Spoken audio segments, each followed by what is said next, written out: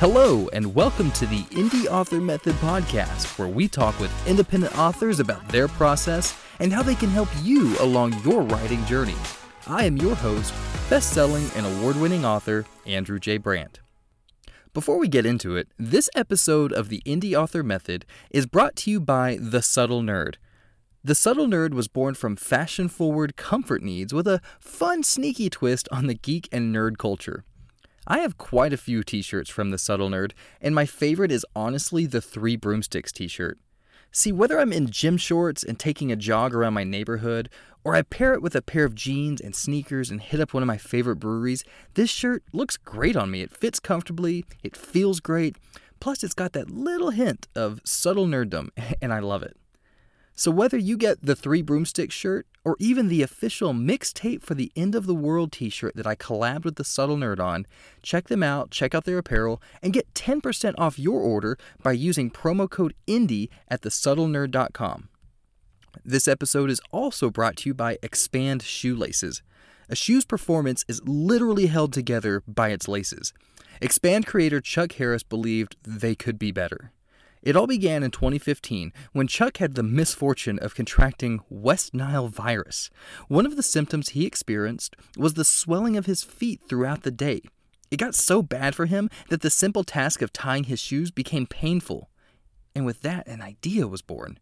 Chuck asked, what if your shoes could remain comfortable and snug whatever the conditions? Removing hot spots and pressure point aggravation while remaining a perfect fit every time.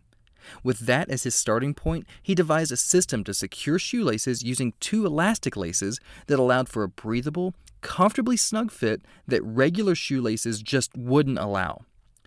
Add to that innovation anchor mechanism, which helped to secure the laces in place, removing the need to tie them ever again.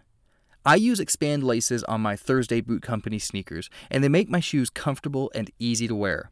Think outside the shoebox and get 10% off your next shoelace order with promo code INDIE at expandlaces.com. That's the letter X, Expand Laces, promo code INDIE. Now, let's get on to the interview. This week, I'm joined by actually a friend of mine. His name is Derek Porterfield, and Derek is one of the most talented human beings I know. His Mute Cat Chronicles series is on book 2 with a 3rd on the way.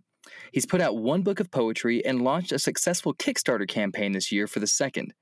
In addition to all of that, he's an incredible singer-songwriter, and his 2020 album, I Don't Like Me Either, was legitimately in my top 3 albums of that year. Beyond all that, Derek is someone I talk with on a regular basis, and I'm excited to interview him here as we get into the processes that he's employed as a creative, a novelist, and a poet. Derek, how are you? Dude, what an intro, man. That was, I'm going to have you write my Tinder bio. That was incredible. Thank you. I appreciate you having me on. Yes, thank you. So, Derek, let's get into it, man. You wear a ton of different hats as a creative. One of the first things we're going to focus on is your writing, specifically your novels and your poetry books. What made you want to start writing? Well, honestly, I've wanted to write, and I think any creative it's kind of like with music. Every guitarist wants to be a drummer. I think anyone that has done any sort of creative work wants to be a writer in some sense. Everyone has that book that they've kind of piddled around with for years, and that was me. In college, I had started several books and never finished them, and the Mute Cat Chronicles was a book that I had kind of been playing around with in my head for years, and then Andrew Monroe put out his incredible fantasy book, A Leaf and Pebble. And through talking to him and us kind of working together a little bit, I finally said, okay, well, fine, I'll just do this. I'll make this happen, and kind of worked on it from there. That's so funny because Andrew Monroe is someone else I'm going to have on this show. And it's really funny due to scheduling. He may come on before you and he may be scheduled after you. Don't know where the publishing schedule is going to lie. But I'm actually excited to talk with him about his process and how and the things that he kind of taught you, I guess you could say, Sure. about his processes too. So yeah, the Mute Cat Chronicles books 1 and 2, I devoured them. I thought they were incredibly imaginative. I really enjoyed the science fiction. I really enjoy like the Church of Technology that you wrote about in those books. I mean, obviously it's fiction, but I feel like that's definitely something that's inspired by real life as we get closer to like metaverse kind of stuff. Absolutely, and thank you for that, man. I appreciate it. I'm glad you liked it. I think all science fiction authors are in many ways satirists, right? Like we're writing satire of the world that we already live in, and we're just kind of expanding upon what is generally just existing technology or existing social structures. And so I hope that I was able to kind of capture some of the frustrations and the terrors of our modern world and make that into kind of a fun story. That's the goal of it anyway, and I think that's the goal of almost any book. You know, if you're really trying to reach an audience, if you're trying to talk to people and reach out to people, your goal should also be to say, hey, this is something I'm really passionate about, or this is something I'm really upset about, and you get to use your book as a soapbox of sorts.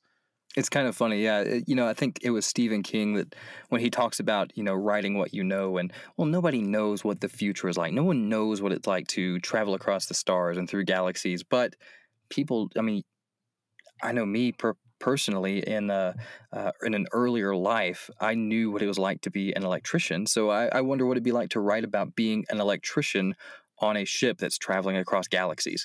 Oh, I love that. I love that. And that's truly what you're doing is you're taking little bits and pieces of things that you do know and allowing them to fit inside of a world of escape. Because I think this is probably true for you as well, but I grew up needing an escape, needing a place to run to, and books were that place for me, in particular science fiction books. And so as a writer now, I am hoping to build some of those worlds for some of those younger kids or even adults that just want a place to run to and a place to kind of hang out in. You're creating these universes full of unique people and unique situations based around a environment that hopefully you kind of understand a little bit. Let's get into that. Tell me about some of the authors or books that that inspired you not only when you began writing, but when you were much younger. What were some of those stories that drove you toward knowing that you had your own creative stories to tell? So I don't think I actually saw myself as much of an author early on. I devoured the books. I loved Orson Scott Card. Like Ender's Game was really like the standout for me as a science fiction book of just like, okay, I love this. Star Wars, I read way too many Star Wars books. There was the series called Jedi Academy, and it basically followed Qui-Gon and Obi-Wan in the events that led up to the Phantom Menace. And I remember as a young kid, I loved those, man. I devoured every single one of those Jedi Academy books. And before that was a series called Young Jedi Knights. Oh, I didn't read that. Those came out in like 95, 96, 97, before the prequels.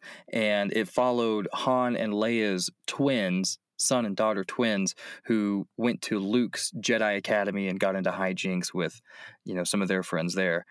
Did you ever read the Han Solo books? Oh, God. Like Han Solo at Star's End? Yeah, I think it Stars End, and then there was Tales of the Bounty Hunters was the second one. That was my favorite one. I read that like 5 or 6 times. I remember having like a trade paperback version of Tales of the Bounty Hunters, and I So mean, good. it was. I mean, the cover was ripped and torn, and I mean, it was. I read that thing front to cover several times. There was a time in my life that I was running through Star Wars books 2 or 3 a week. I would go to the library and just find anything with the Star Wars logo on it and just read them. Oh yeah, yeah. Well, and that's what I love is finding those properties that it doesn't matter how good the writing was at that point. I didn't care. I just wanted more things inside of this universe that I loved. I wanted to live in the Star Wars universe, and kind of a part of me, I think, believed that I did. Right? Like there was a part of me that thought if I traveled fast enough and far enough in a spaceship, I could end up somewhere where they had lightsabers. And getting into those books and reading all of those books, I didn't care about the quality at all. I just really just wanted more Star Wars. I think it's Ethan Hawke, or maybe it's Richard Linklater, that talks about how our worldview, the way we see the world, is shaped by our own experiences, and so much of that is shaped by the pop culture that we consume, and so therefore, like the stories that we want to tell, the flavors of those stories come out kind of flavored like all that stuff that we read when we were younger. Right, right. I agree with that. I I'm curious. when you were reading the Star Wars books, were you into the Star Trek versus Star Wars thing? Like, was that a thing for you, or did you just like both of them? No, I mean it really wasn't a thing for me just because I paid no attention to Star Trek. Oh, you missed I didn't have out. lightsabers, so it wasn't even in my periphery. That's fair. That's fair. In the absence of lightsabers, we have to default back to Star Wars, I guess. And then I do remember like seeing the intro to Deep Space Nine, and the only thing that caught my attention was like there was a wormhole that opened up in the opening credits. That was the coolest thing I'd ever seen in my entire life. But then once the show started, I changed the channel. Just wasn't for you. That's fair. Yeah. So I mean, you've written a couple of books. Say primarily, I mean, you are someone hard to pin down. You're a novelist, you're a musician, you're a singer-songwriter, you're a poet, you're a photographer. First, where do you find the time to do all this stuff?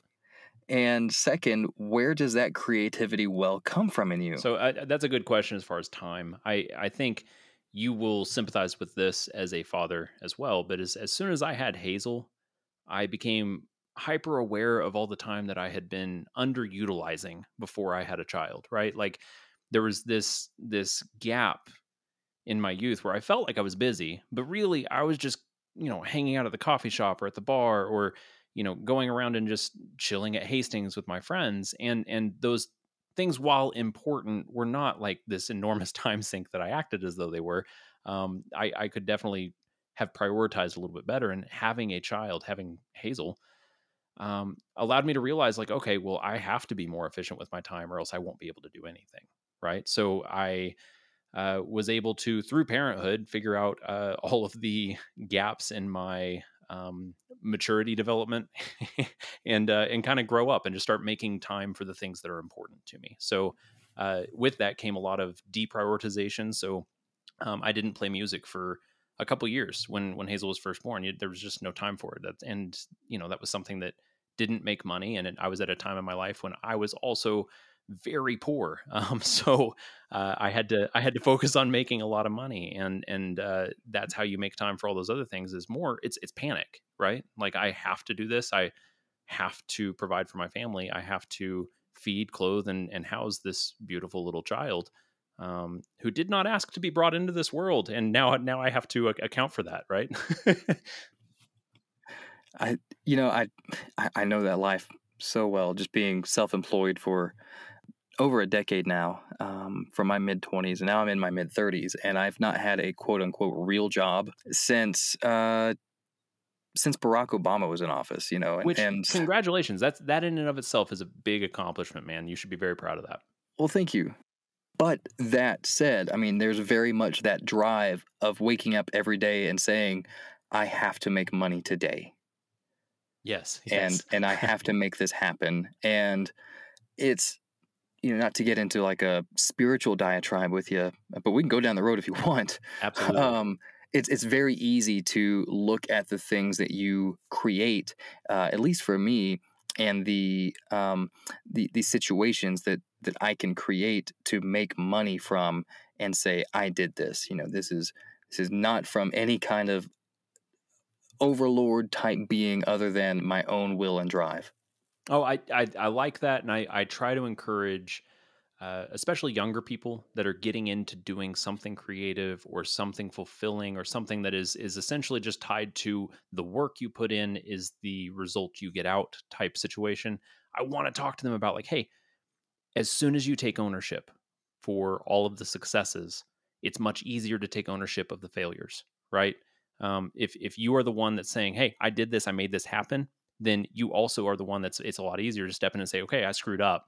Let's fix this." And I think both of those are not just important; they're essential to running a successful business or running anything successful. Like having any amount of success, you have to take accountability, you have to take responsibility, and the first step in that is saying like, "Hey, I'm responsible.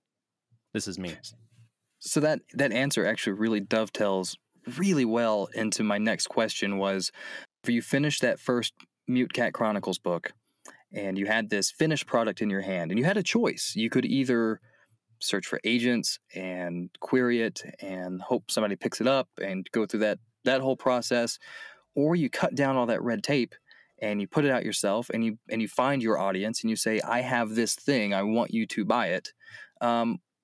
Was there a choice there, or was the choice already made when you finished it? So this is something that I still am wrestling with now. As you look at any sort of art, I think it's always two pieces, right? There's 50% that's the creation, and that feels good as a creator. It feels good as someone who is making something and trying to accomplish something. Once the thing is done, you have this thing, and it's selfishly, it's finished, right? In that moment, you have completed what you set out to do. But I think the other 50% is always pushing it out and making sure that other people have access to this, because it goes back to what we talked about earlier. When I was a kid, I needed these worlds to escape into. That truly was life-shapingly important. And I think it is wrong for any artist, any creative, to stop at the I made this and it's mine, right? Because your next step, your next calling on this planet is to share that work with someone else. Because it doesn't matter if it's some 8 or 9 year old kid that's first discovering science fiction, or some 50 or 60-year-old that needs to escape into a world that reminds him of something that he loved as a child. If you can provide that, you should. And so, in considering the choices between self-publishing or going through an agent, largely, unfortunately, this came down to both laziness and a lack of self-confidence, right? I like immediacy, and I believe we live in a very unique time for immediately finishing something and getting it out to people, and I think that's important. I think it's valuable, but it also created this content culture that we can talk about later, maybe. But I love that right now, today, I could sit in my living room and record an entire album, and I could put that on Spotify by tomorrow. That's remarkable. By the same token, I could finish a book, and you know this, but within a few hours, I could throw this up on Amazon and be on KDP, and you could download that book and you could have access to it. That's really powerful, and I think it's really important.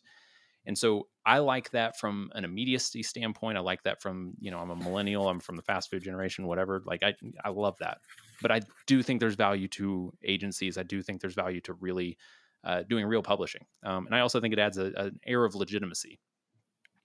Well, yeah, I mean, my bookshelf behind me right now is full of books published by agented, traditionally published authors. But on that same shelf are a ton of books by you and Andrew Monroe and Jen Morris and a whole host of other people who, like you said, took that responsibility into their own hands and said, I created this, I think I can steer this ship, and I've done it incredibly well. Right. I think what I like to talk to people about is managing expectations. Right. So the advantage of finding a publisher and finding an agent and pitching it the traditional route, while it takes much, much longer, is you now have this kind of machine behind you that's able to say, okay, well, we already know these places that we can push your book to. We can set up this stuff for you. We can kind of help you with the cover art. We can help you with pitching. We can help you with getting into all these different places. And if you're new and you're not very good at talking to people, and you maybe don't have very much experience with marketing, that's a pretty invaluable service. It feels really nice to have someone kind of hand-holding you past, there's the creative part, and then there's the marketing machine. And I would argue the creative part, unfortunately, at this point is like 20% of the job, right? You can write a really good album, but it doesn't matter if no one hears it. You can write a really good book, but it doesn't matter if no one reads it. And so I think you have a little bit of experience, and you're doing a really good job of this, of marketing and reaching out to people. And you're not scared to walk into a place and be like, hey, my name is Andrew Brandt. I wrote this book. Can I come sell it? Can I come do a book signing? Can I come talk to you about it? And that's really what it takes, is to get over the hurdle of not having an agent behind you, of not having a publishing house behind you. You have to be comfortable going into those places and doing a lot of that legwork yourself. And if you're willing to do that, the income ceiling is a lot higher, I think. See, this is exactly why I started this podcast, is guys like you who have been through the trenches and who understand that it takes, so much more than just writing the book.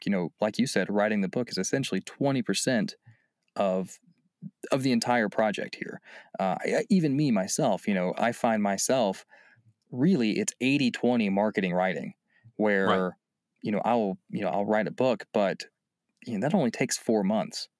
For a first draft to come out. and literally the rest of the year is spent, posting and talking about it and booking, signing events and going on television and going on the radio and all this stuff that has nothing to do with the actual creative part of that process. But it's so much more important if you want to do this, for as a living. If you want to be a creative, if you want to be a writer and make money doing this, it's those things that make you successful, not necessarily the story that you write. So, do you enjoy doing the kind of publicity side of things? Do you enjoy doing the social media and the marketing and the hitting up the TV stations, all that kind of stuff? Do you like that? I do. I really do enjoy that part of the process because, just growing up, like I knew who Stephen King was before I'd even read Stephen King because there's an entire marketing publicity machine behind him. And then just being self-employed for so long, we don't have an ad agency with our business. We are the ad agency. And Sure. so, just taking a lot of those skills and translating them from, a regular business into, this whole author campaign was just a natural step.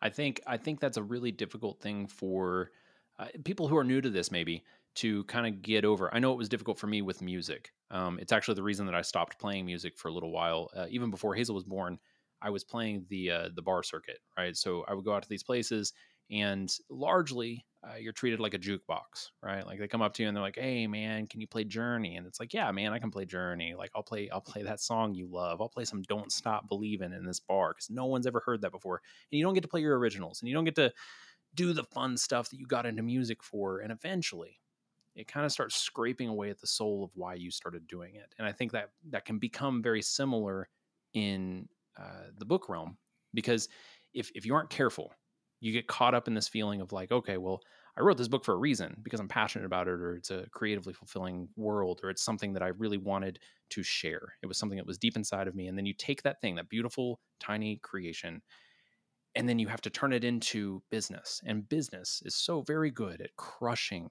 that creative side of what we do, right? It's so very, very good at taking away all of the fun stuff and turning it into, well, how is this marketable? Who is your target audience? What does your target demographic buy? Like where are they located? What are their ages? And when you start distilling it down, it takes away all this fun stuff and it turns it into like, okay, well now I'm the businessman. And if you've seen the Lego movie, you're Will Ferrell, right? Like you're Captain Business.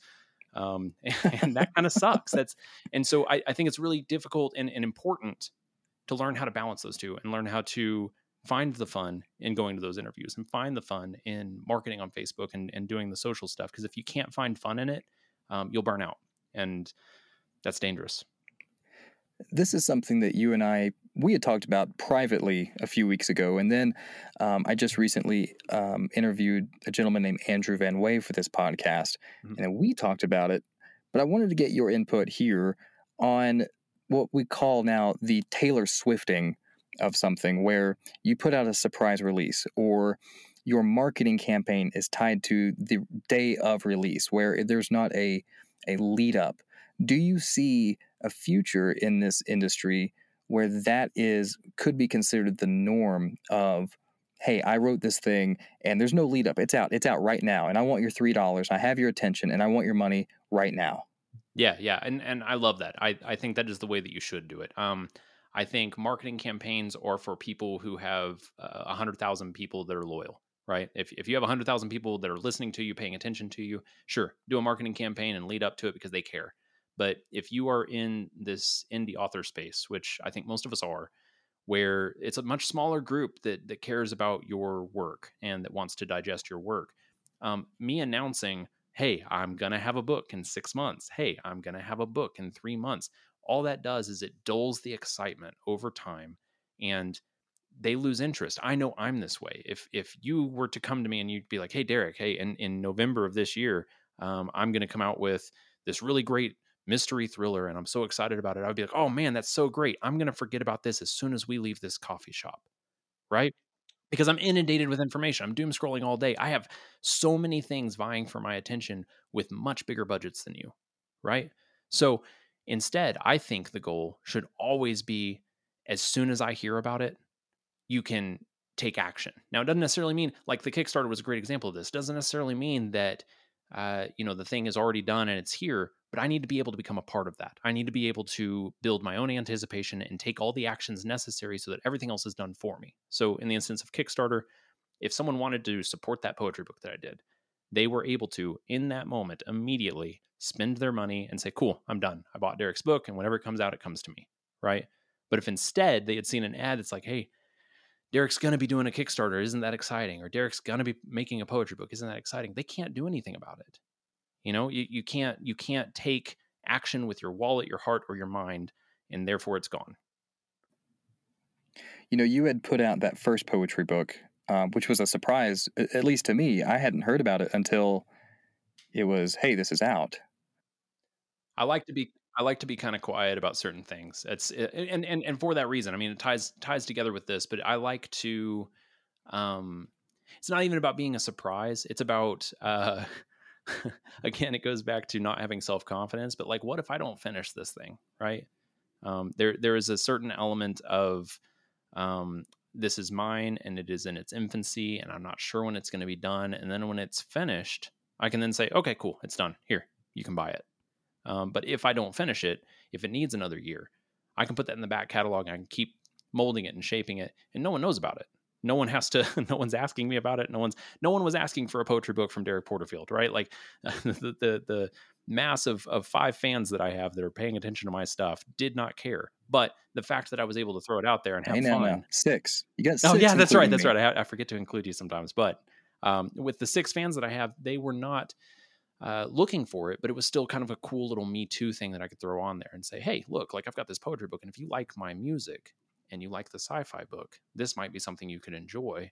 That was a very fun project to put together. But again, it was one of those things where a surprise release has many different facets. One of those for me is definitely just like, hey, I don't know if I'm going to finish this. I don't know if this is going to be ready.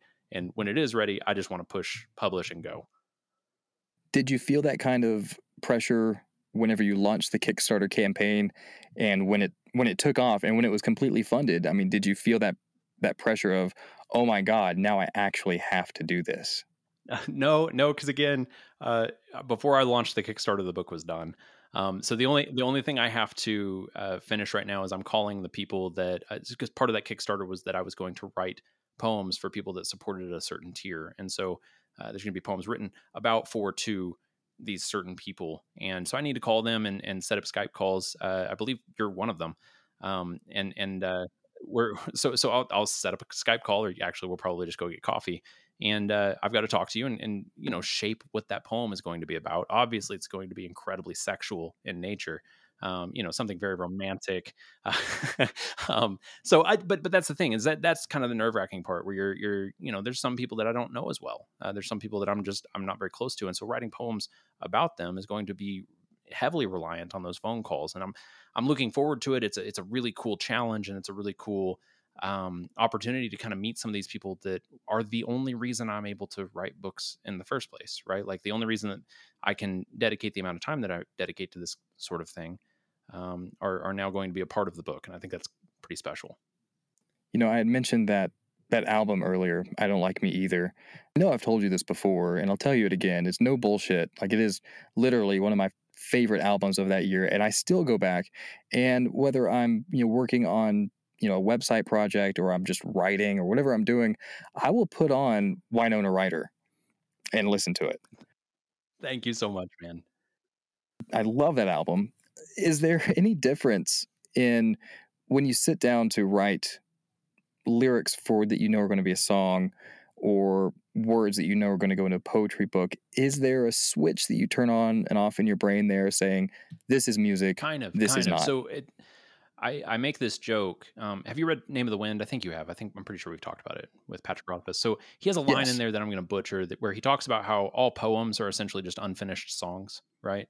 And I believe that resonates with me. So I will take songs that have never been completed, or that I just never found a home, right? Like I couldn't find the right chord structure, or maybe I don't play the instrument well enough, and I don't do justice to these lyrics that I've written, or their pacing, or their place. And so those things then get reshaped into poems.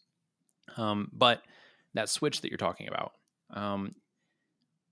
that creative headspace for poetry and music, I think, is roughly the same for me. It's just that if I'm holding a guitar while I'm writing, it tends to be something that turns into a song. And if I am inspired instead by something that's just kind of a bummer or exciting, or the chaotic tragedy of life that we all live in, I am able to sit down and just spit those words onto the page. And oftentimes that type of flow where I'm just sitting and typing tends to fit better for some of the longer form poems. And this next book, I actually have the longest poem that I've ever published. It's very, very long.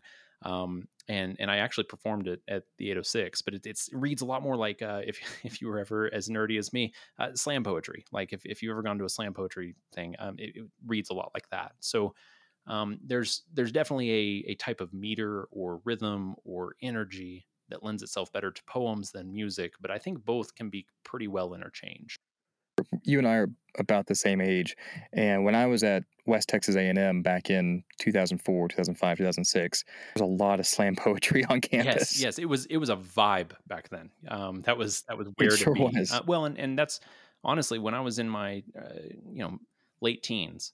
I was at the 806, and that was what was popular. These kids were coming up there, and they were doing really interesting slam poetry. And some of it obviously was not incredible, but honestly, there were certain poems in there that even still, like if I hear a line from that poem that I had heard performed countless times over the course of some very formative years, it still gives me chills. It still makes me remember what it felt like to be that teenager that's searching for a family or a friend or someone that can just understand where you're at, right? That's really what we're all looking for as teenagers. And honestly, I would argue that all of us are looking for that as adults. We're just doing a better job of covering it up.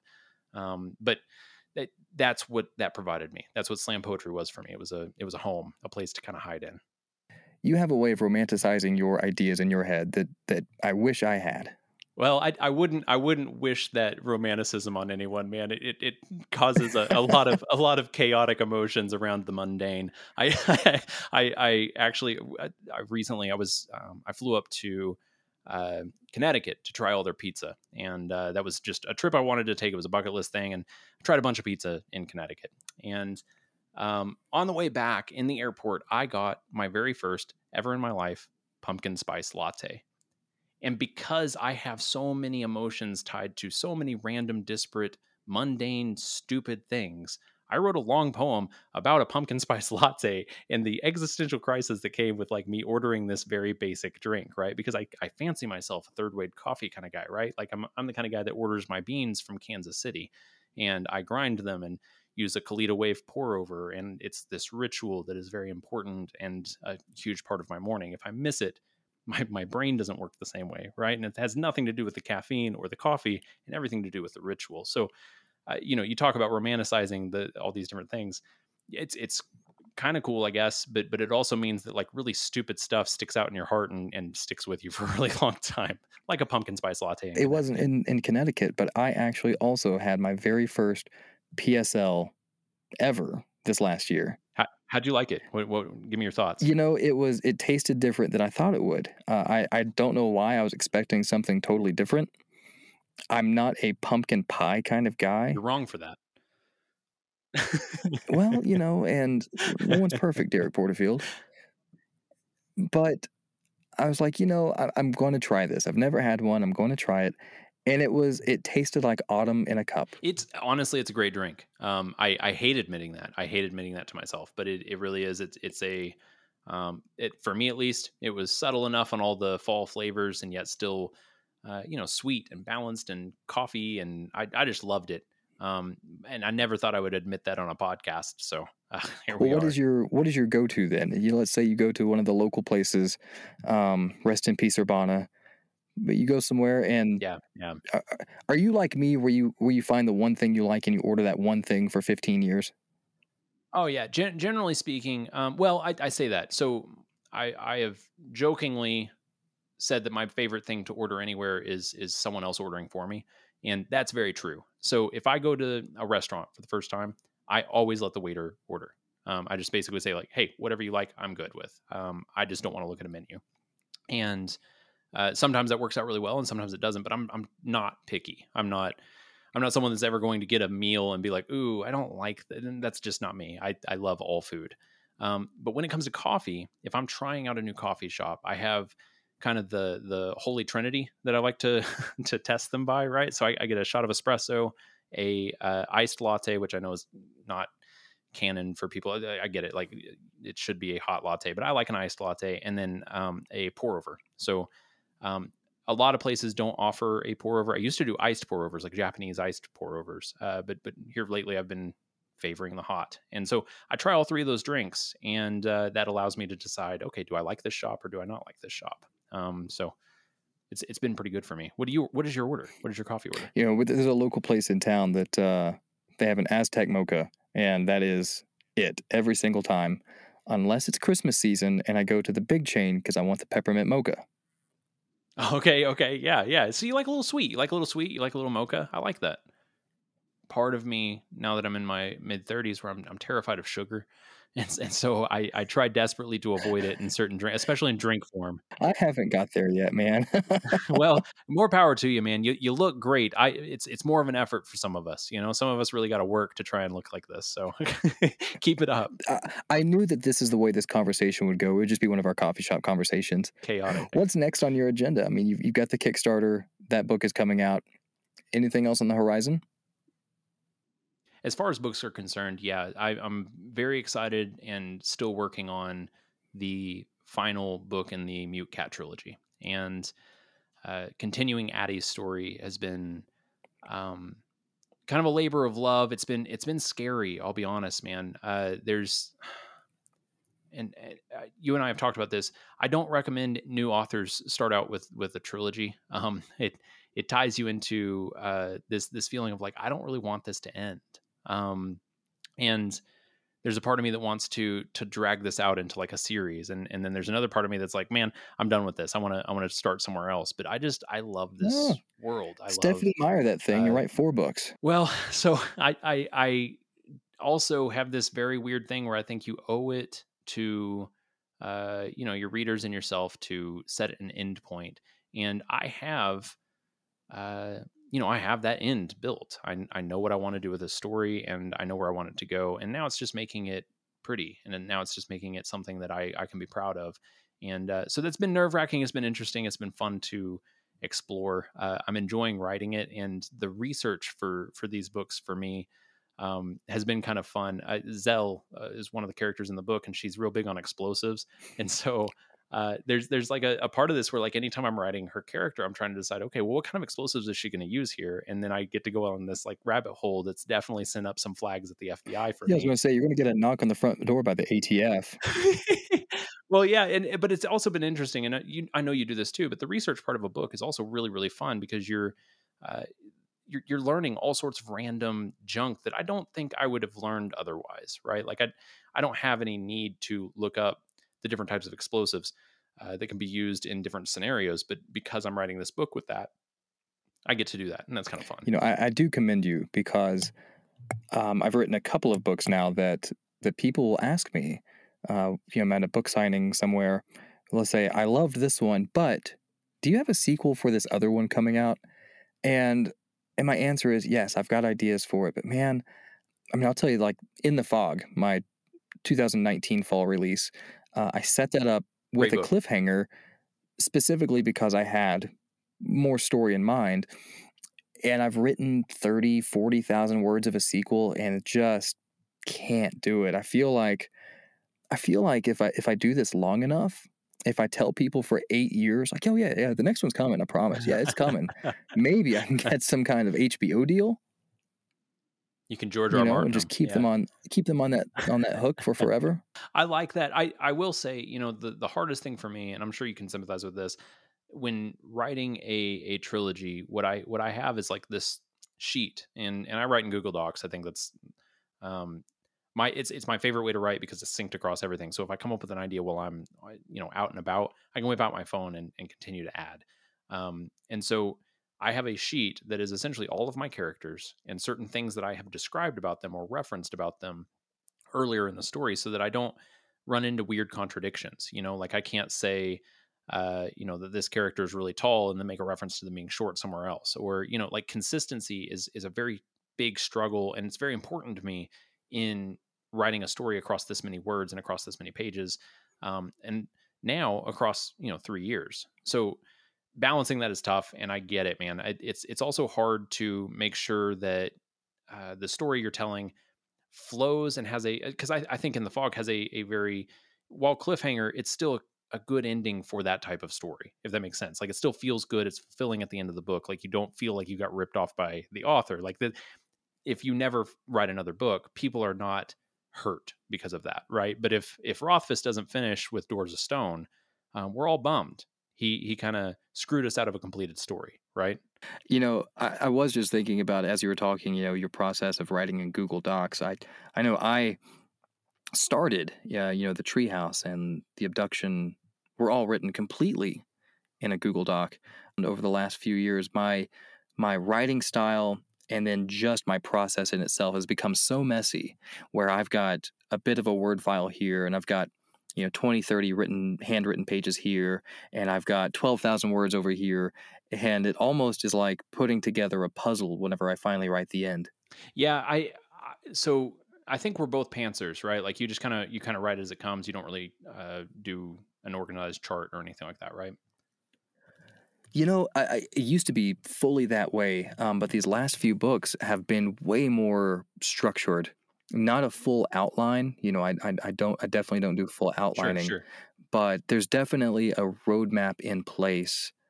At least I know where the story's going and what beats I know I need to hit when I need to hit them. See, and for me, I still don't really consider that an outline, because I have, I don't have scenes, but I have beats, right? So like, to me, an outline, or someone that is a lot more structured and organized than me, would be like, hey, these are all the scenes that I want to write within, and this is where our characters are going.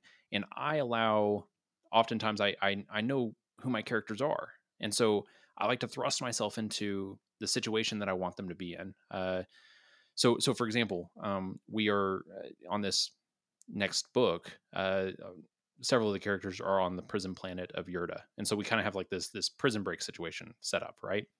And I love just having that, and writing those characters within the prison, and writing and figuring out, like, okay, well, now they're interacting in this way, and it's almost like a discovery, right? So as you're writing, you're just kind of creatively able to figure out, like, okay, well, this is what this character would do, and this is what this character would do. Um, and because I write like that, it tends to be, I don't have a whole lot of separation. I already know roughly where I want things to end up, and so it's just kind of filling in the middle. And so even though it's chaotic, even though, like, I'm randomly adding to the book, at the coffee shop on Georgia, or when I'm waiting on my flight, and sitting in the gross lobby of an airport, um, all those things still kind of flow together because I'm using Google Docs the way that I do. But I don't know how you do it, where you're handwriting stuff and mixing that in with, that would be, my ADD addled brain could never. It's incredibly chaotic. Yeah. I started handwriting mainly because I admire Neil Gaiman so much, and I see his notebooks, and I said, I want to do that. And I set out originally, I was going to write an entire novel by hand. And I got about 40 or 50,000 words in this that I call now my desk novel. It probably will never see the light of day.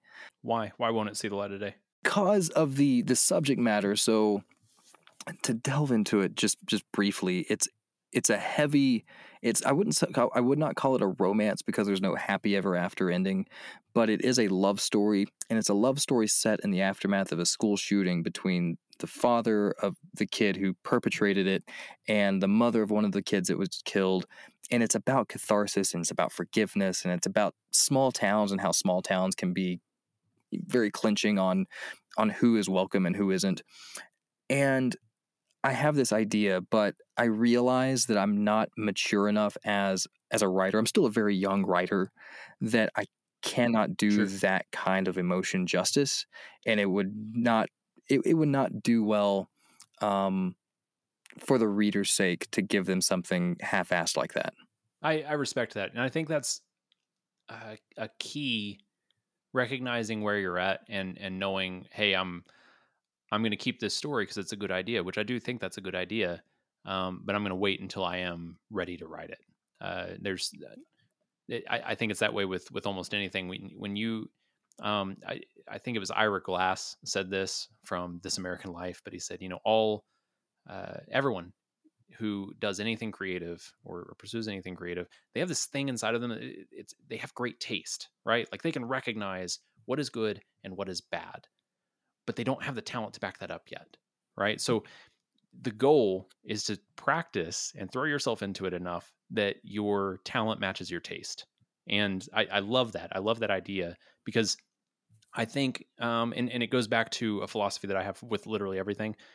You just kind of got to go do the thing, right? So keep writing, and then you'll catch that in the editing phase. Or you wrote these other books.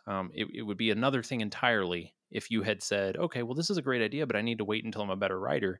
And then you just kind of waited, right? Like that's not the way to approach it. You needed to write other things. You needed to figure out, okay, well, who am I as an author? Who am I as a person? And start establishing this path for yourself until your talent matches up with where it needs to be for that story that you want to write. You know, you are good for my soul. Thank you. Before I let you go, Derek, what is one piece of advice you would have for someone who comes up to you and says, I want to be a writer too. I have story ideas. Where do I start?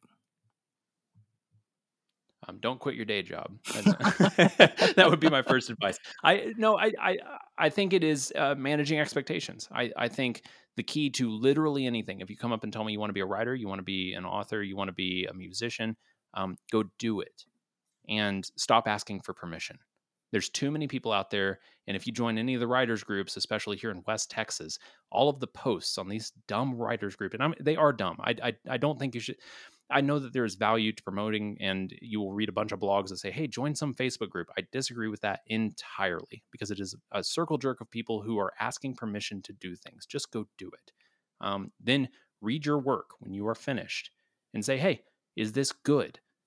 And if you can't tell, if you don't know, ask your friends, ask other people, get beta readers, get other people whose taste you respect and say, hey, critique this. And make sure that those people are going to be honest with you. I'm lucky enough to have a bunch of people that don't care about my feelings. And so they will tell me if something sucks.